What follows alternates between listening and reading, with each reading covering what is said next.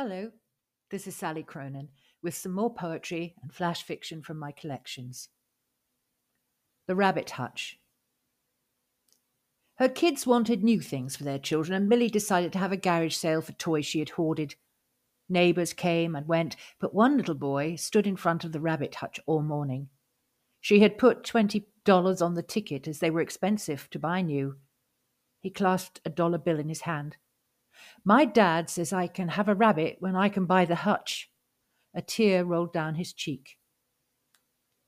He raced down the street, waving the sold ticket in his hand, and she smiled at his joy. Above the world. Rare gift of late summer sunshine. Younger legs than today, eager to take even the steepest paths.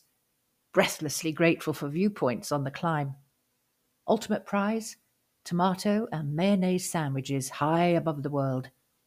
Late summer grass offers resting place before the reluctant descent before dark. Memories of youth, when mind and body aligned, eager for the climb, to reach the top of the world, above life's imperfections. Thank you for listening, and if you'd like to know more about my books and their reviews, you can find them on my books page on my blog, smorgasbordinvitation.wordpress.com.